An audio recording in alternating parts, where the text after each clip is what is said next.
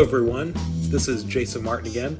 I'm one of the leaders at the Vine Church, as well as a producer of the Vine podcast. I'm here to introduce this week's episode, which continues our series titled Affirming. This is the Sunday morning adult class discussing the practical and theological grounds for a church, such as the Vine, becoming a fully open and affirming church for LGBTQ members. If you have not heard the first two episodes, I would recommend checking those out, but that's not completely necessary in order to follow along today. And if you'd like to join us live, we would love to have you. Worship is at the Vine in Temple, Texas at 10 a.m. every Sunday morning, and classes for all ages follow at 11:15 a.m. This week, we were blessed to have Tom Clark teaching the class about some of what's called the clobber passages in the Bible. These are passages that often are used to condemn same-sex relationships. Tom is a relatively new member at the Vine. He's only been a part of our church body for, probably the last 6 months or so. But he has become such a wonderful, active, insightful, and joyful part of our church. In the class today, he discusses the Sodom story from Genesis, as well as other passages from the Old Testament, and why God's message for us may not be what we previously thought. Now, a word of warning, in this class, Tom discusses instances of rape in the Bible. And while there's nothing that could be described as graphic, if discussions of rape is something that you find distressing, then I would advise that you take caution. So with that said, here's Tom from this past Sunday morning. All right, well, good morning. All right, we've got a lot of material to cover. I hope so I'm gonna kind of fly by through some of this stuff. I'm going to briefly touch on some of it, and so that I can get to it, because these are more flyers that I'm going to be passing out too. So just for the record. So, but we're going to do it. Okay, the first thing I'm going to cover is two stories. One's the Sodom story, which everyone's very familiar with, and then there's another story about the Levite man and his concubine, which some of y'all may be familiar with and some of y'all may not, but they're very similar stories. But before I start upon those, I want to talk a little bit about Jewish customs, okay? And one of a major custom in Jewish tradition is hospitality. And in order to understand the Sodom story and the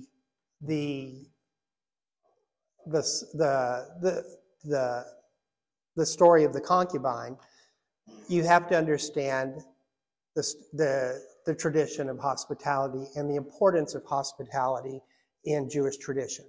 So we're going to cover a little bit of that in here. And I'm going to try to not be monotonous with some of the reading of this. I'm not going to read everything here, but I'm going to touch upon it, okay?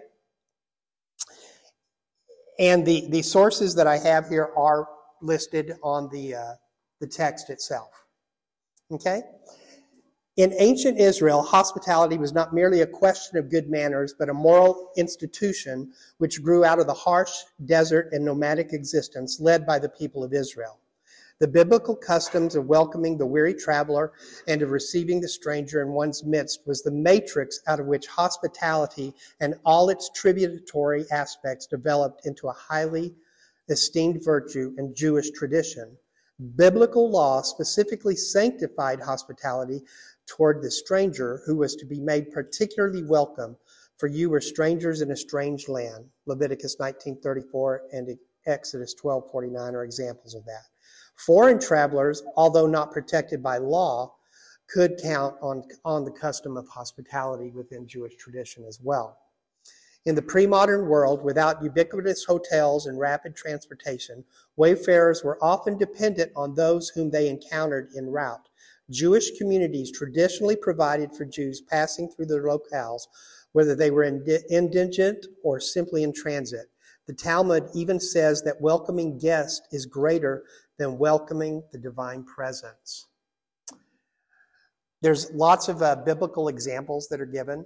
Abraham, when the three strangers came to him, welcomed them, he prepared a feast, he brought them in, he gave them refuge.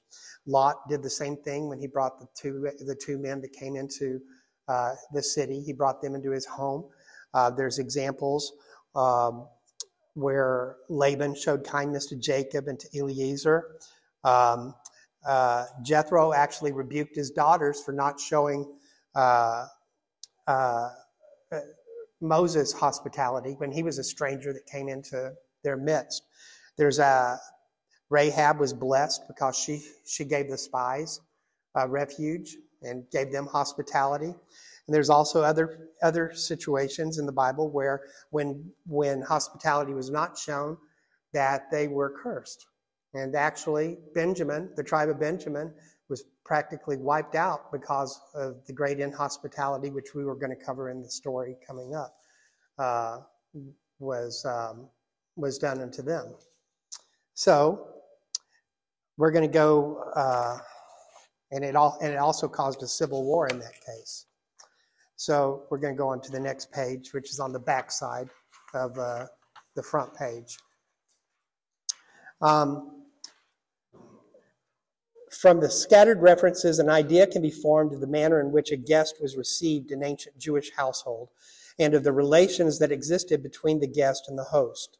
The latter would go out to meet the stranger on his way and would ask no questions as to his name and condition until his first needs had been satisfied.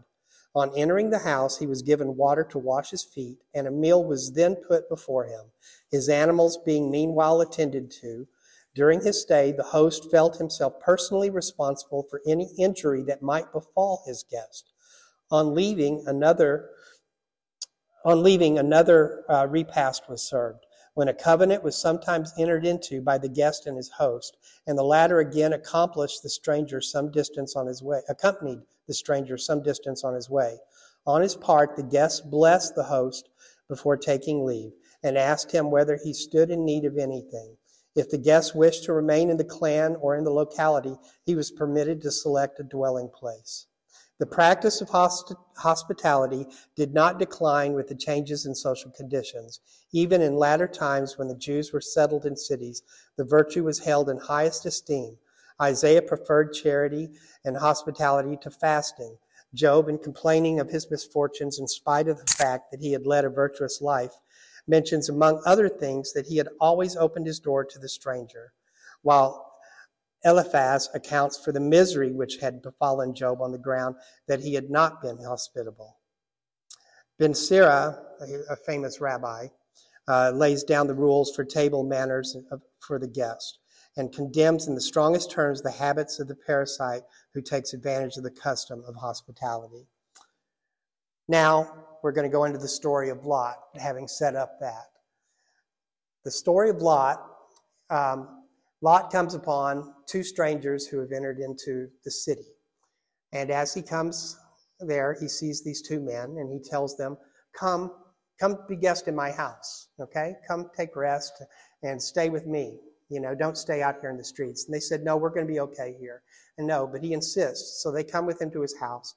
And he feeds them, he prepares a feast for them, and he feeds them, and they're getting ready for the night. When all of a sudden, it says that all of the men, young and old, gather around the house, okay? And I want to make an interesting point that never gets pointed out here. It says here, before they lay down, the men of the city, even the men of Sodom, compassed the house round, both old and young. And then, this never gets talked about. It says, all the people from every quarter, and they called unto Lot. So it wasn't just the men that surrounded the house, but it was all the people of the city of Lot. So I think that's missed when we talk about the story of Lot. So it wasn't just the men that gathered there, it was all the people of the city too. And said unto him, where are the men which came into thee this night? Bring them out unto us, that we may know them. Now, There's some people that bicker whether know them meant a sexual thing or not. I'm not going to bicker about that. I think that's pretty obvious that that's what was going on here. And the word that's being used here is a word called yada, which has sexual connotations in this sense. And so we're not going to argue about that. Okay? But so as Lot comes out and he's telling them, don't do this wicked thing, don't do this horrible thing that's come. These are guests in my home. They are under my protection. This is a horrible thing that you're doing. He says, here, take my virgin daughters. Have your way with them. Do whatever you want with them, but do not do this with these men who have come under my protection. I've given them hospitality. Okay? So, and we know what happens next. The men, they don't want that. They don't want that. The angels pull Lot back inside and they blind the men. Okay? So next, we're going to go to Judges 19 with the Levite man and his concubine. A very similar story. The Levite man comes to the city of Gibeah, and while they're waiting in the square, and an older gentleman comes to them and offers them protection into his home. And they come, and he feeds them, and all the men of Gibeah surround the house and want to do the same thing. They say, bring this man out so that we may know him. Okay? And he says, don't do this to this. He's a guest in my house. He's under my protection. And he says, here, have my virgin daughter and his concubine. Okay? But they won't hear it. They want the men. But the Levite pushes his concubine outside, and all night long the men of the city rape the concubine. And they can hear her screaming all night long. And she comes and falls at the doorstep the next morning. And the Levite gets up and sees her laying there at the footstep and tells her to get up, it's time to go. Shows no compassion or anything like that until he finds out that she's dead. Then he's outraged. But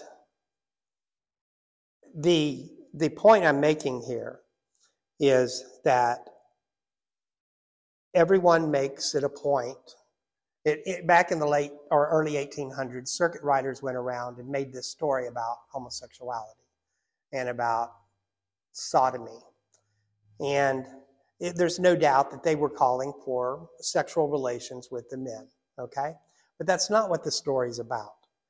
Ezekiel, if we look down here at Ezekiel 16:49 through 50, it says, look, this was the iniquity of your sister Sodom. She and her daughter had pride, fullness of food, and abundance of idleness. Neither did she strengthen the hand of the poor and needy. And they were haughty and committed abomination before me. Therefore I took them away as I saw fit. Okay? There's no mention of homosexuality there. Men with men. And some may say it does talk about abomination. Okay? That's true. But in Leviticus, almost everything was an abomination. Cursing your parents, mixing linens, mixing seeds and plantings, getting tattoos, and a whole host of other things. So you can take your pick there, what an abomination was in that sense. Okay? In the Wisdom of Solomon, a lot of people don't realize this, but we have 66 books in the Bible.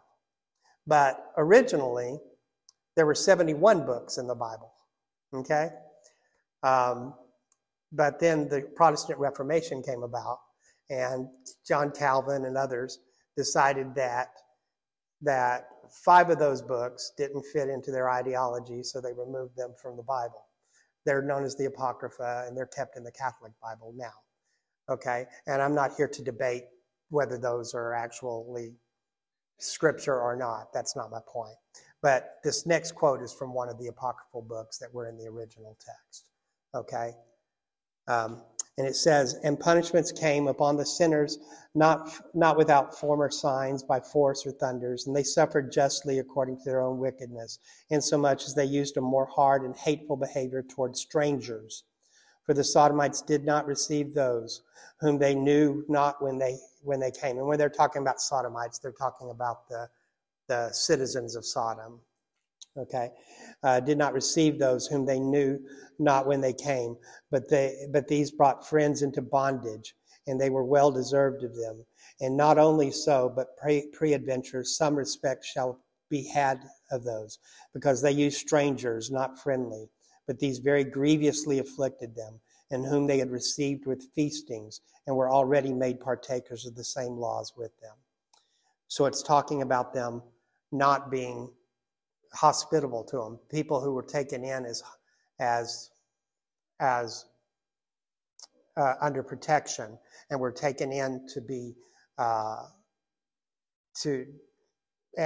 as strangers, people who came into their towns as strangers, and they were given hospitality, and they took advantage of these people, and they abused them.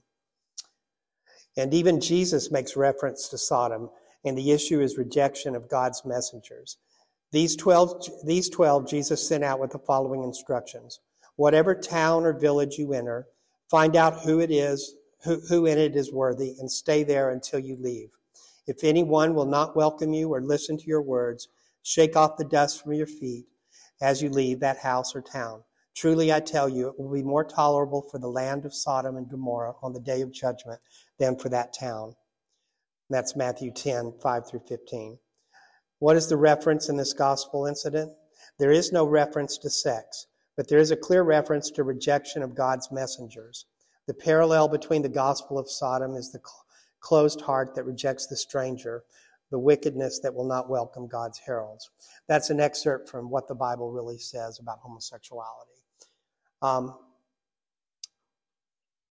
I think the point, I think there is a strong point to be made here that through these passages and through these scriptures, that the Sodom story is really not talking about homosexuality, but it's talking about hospitality and the rejection of hospitality and the abuse of hospitality within these passages. That's what Ezekiel's talking about. That's what I believe Jesus was talking about, and I believe that's what wisdom is talking about. And it's not, and it'll become clearer as we get into some of the other handouts. But does anybody have any questions about this aspect right now? Do you think hospitality was so important? I think hospitality, because they didn't have hotels, they didn't have things like that, and one of the main emphasis that God put on was loving your neighbor, loving and taking care of one another, and the protection that they had of a people. They were bonded together as the Israelites were bonded as a people. They were God's chosen people, and they had to take care of one another. There was so much hostility against them by the other nations, by the other people around them. So it was in showing hospitality, they were showing God's grace and God's love towards one another within their home. Right. And there were dangers. There were dangers of living on the street. People would rob you, could kill you, could do all kinds of things as you go into these cities. There was no protection. So there was a sense of protection that needed to be, that they were protecting people, bringing them into their homes from those dangers that were out there. All right. So the next thing we're going to cover is verb tenses. Okay? One of the most important things to know about the Hebrew language is that their language is very difficult. We are so blessed to know the English language. Okay? When we say that color's black. Black means black, okay? Or we say help means help, okay? But in the Jewish language, they have no vowels. Okay? So everything they have is consonants. So I'm going to give you an example. On that page, you see I wrote BRD on there.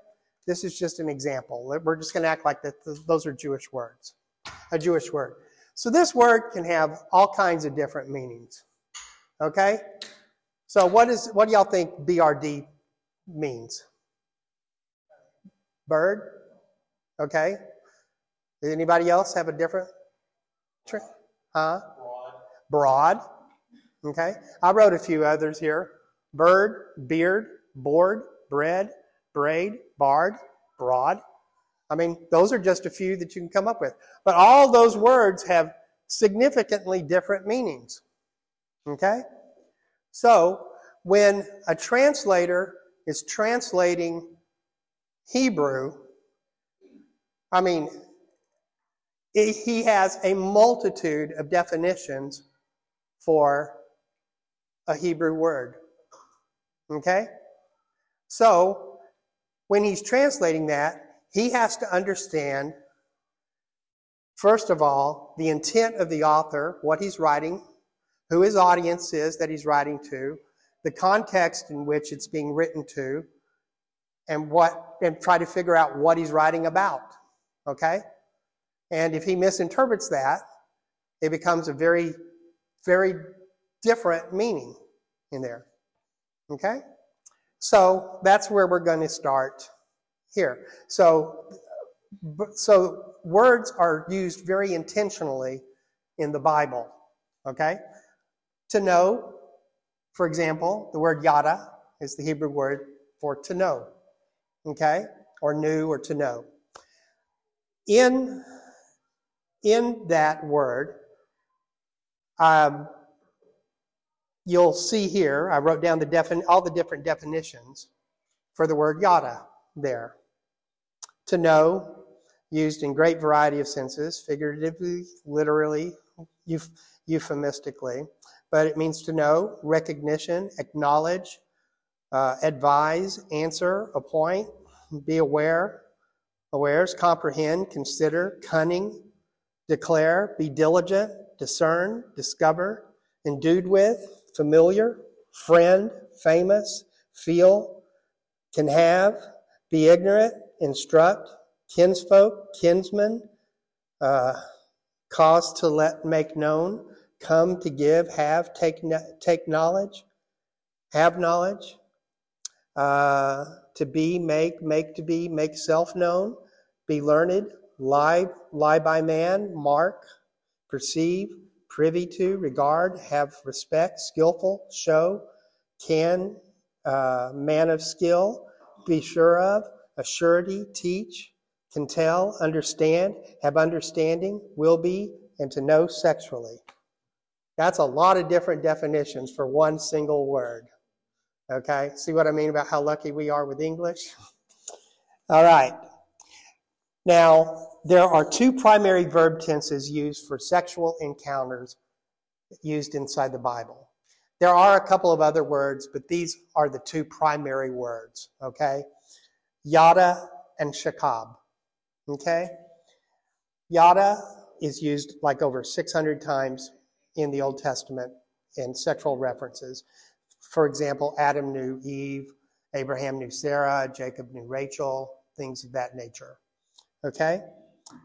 And that's not to say that in almost every respect that it's done in a relationship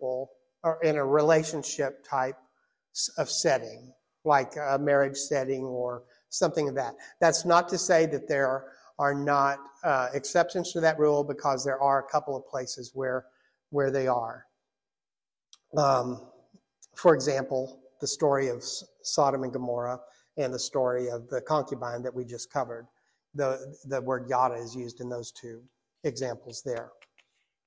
Now, shakab, the word shakab means to lie down, rest, take rest, sleep, stay, lodge, cast down, make to lie down with, make to sleep with, and ravish. or you could say rape for ravish is another word. And on the back page here, I've given a couple of examples of where shakab is used. Okay? Come, let us make our father drink. In Genesis 19, this is the story of Lot and his daughters. Come, let us make our father drink wine, and we will lie, or shakab, with him, that we may preserve the lineage of our father. So they made their father drink wine that night, and the firstborn went in and lay with her father. And he did not know when she lay down or when she arose. It happened on the next day that the firstborn said to the younger, Indeed, I lay with my father last night. Let us make him drink wine tonight also, and you go in and lie with him, that we may preserve the lineage of our father. Then they make their father drink. Basically, they went in and they raped their father. Okay? Dinah and Shechem in Genesis 34, where Shechem rapes Dinah and violates her. And then Jacob, the sons of Jacob, find out about Dinah's violation. And they get upset. Joseph and Potiphar's wife, where Potiphar continually tries to get Joseph to lie down with her. It's used continuously throughout that whole story.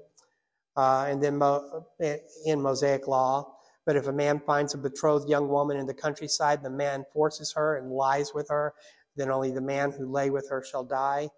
In Deuteronomy, if a man finds a young woman who is a virgin, who is not betrothed, and he seizes her and lies with her, and they are found out, then the man who lay with her shall give to the young woman's father 50 shekels of silver, and she shall be his wife.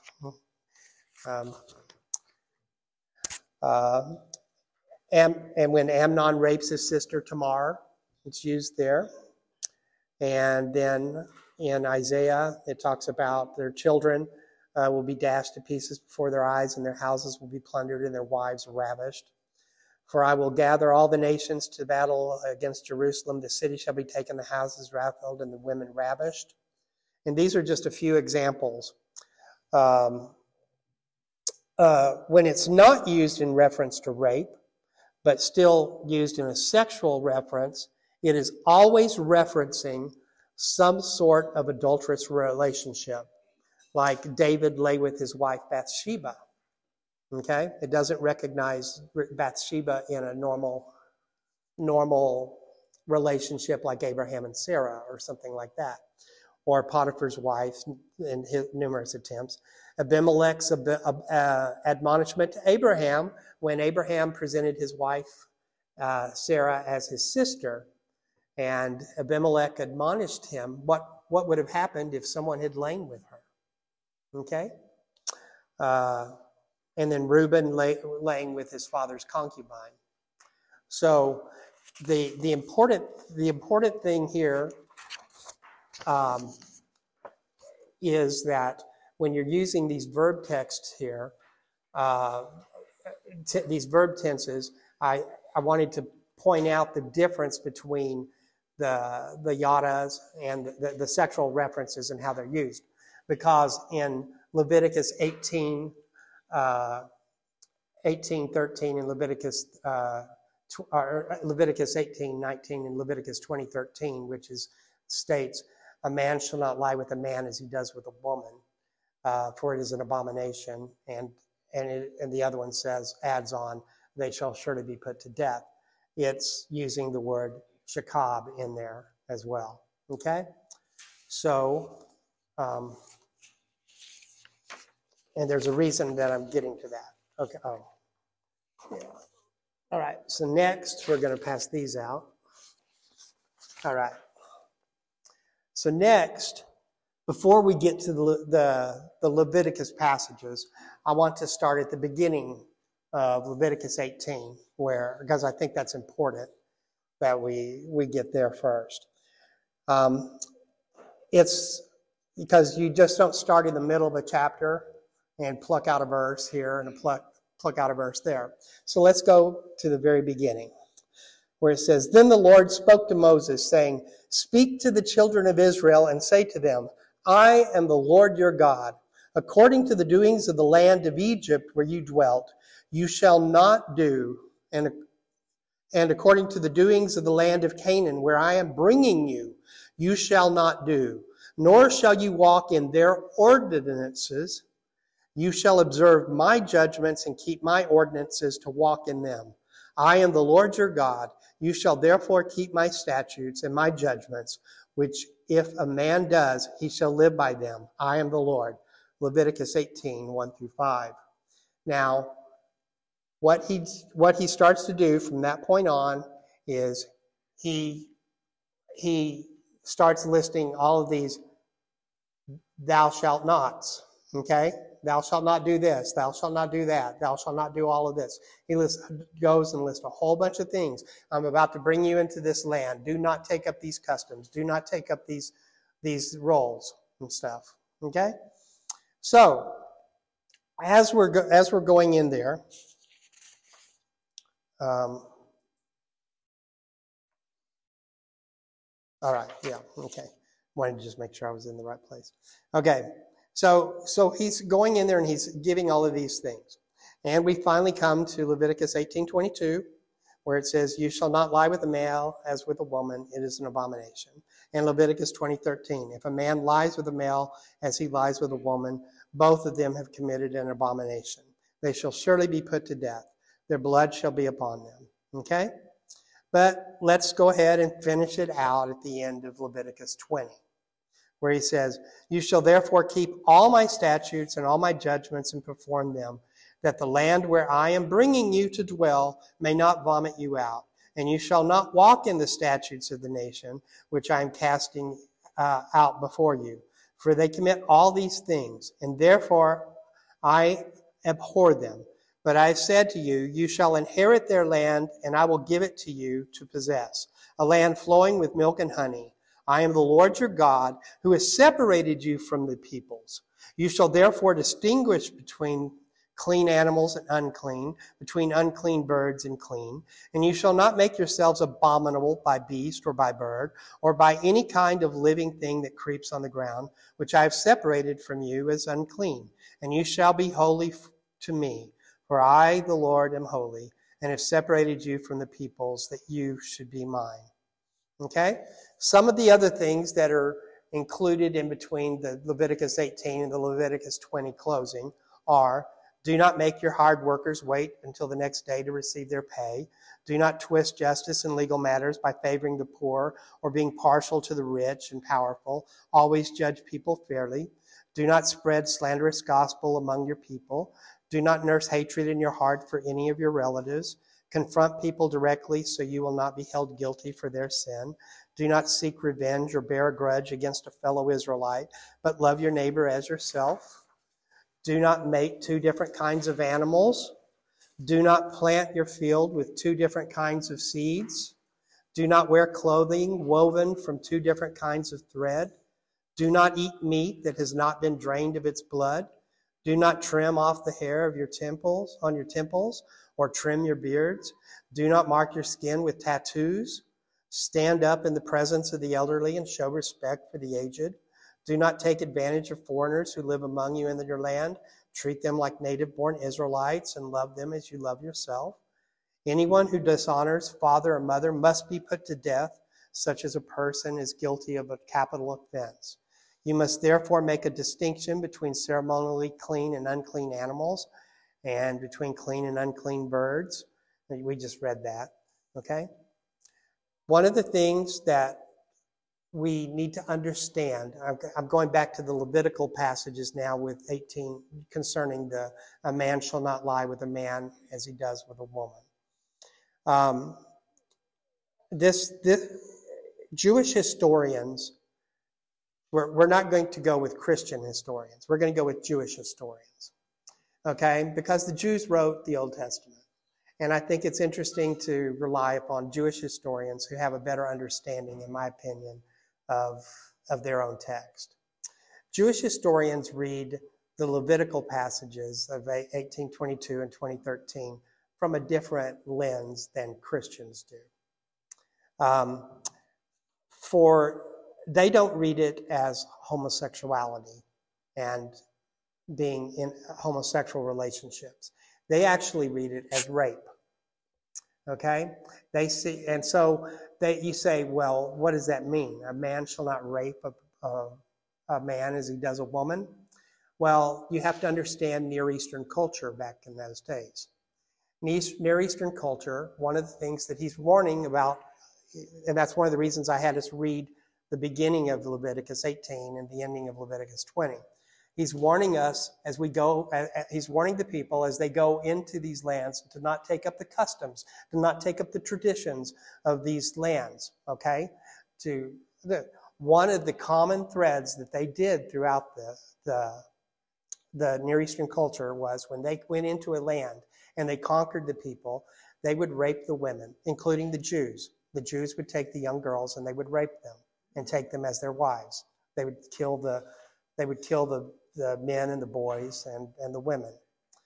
But the Near Eastern cultures not only would go in and take the men as slaves and the boys as slaves, but they would also rape the men and the women both. The men would be raped as a sign of humiliation and as dominance. So so Jewish historians see this as a sign of rape, taking up their culture as being of taking the men and raping them like they would the women.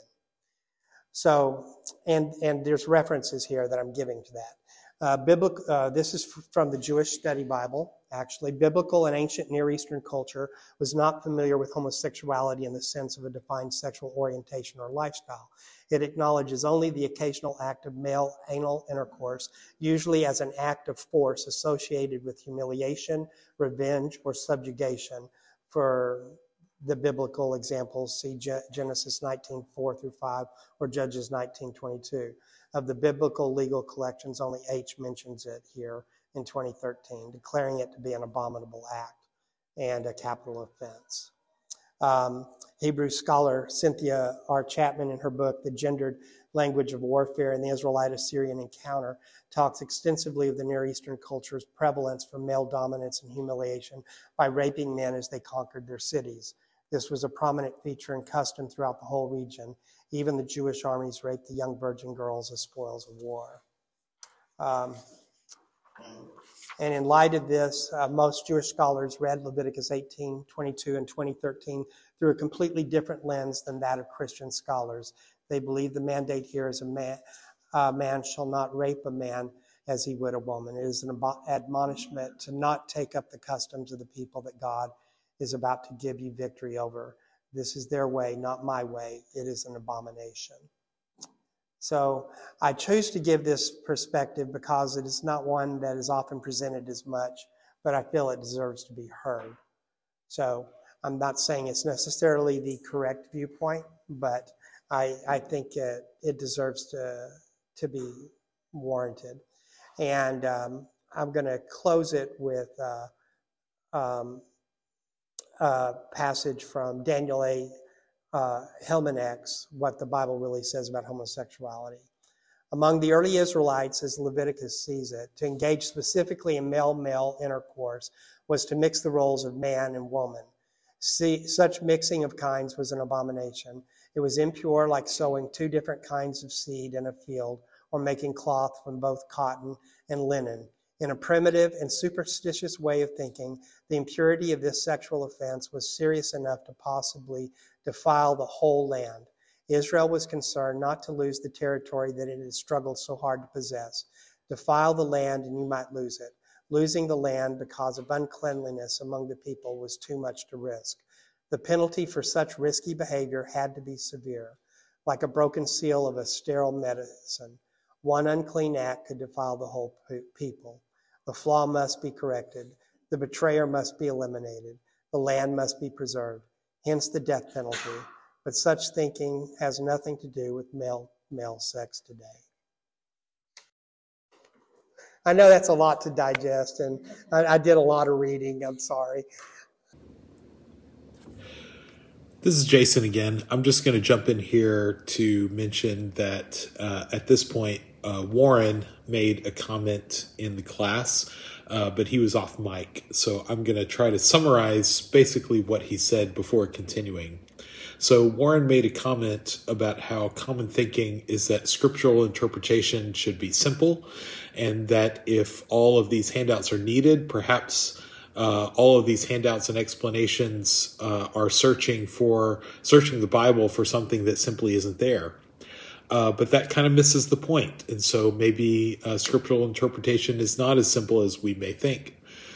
Ancient language in a different part of the world, a completely different culture, these factors are real and separate us from the original writers and readers of the text.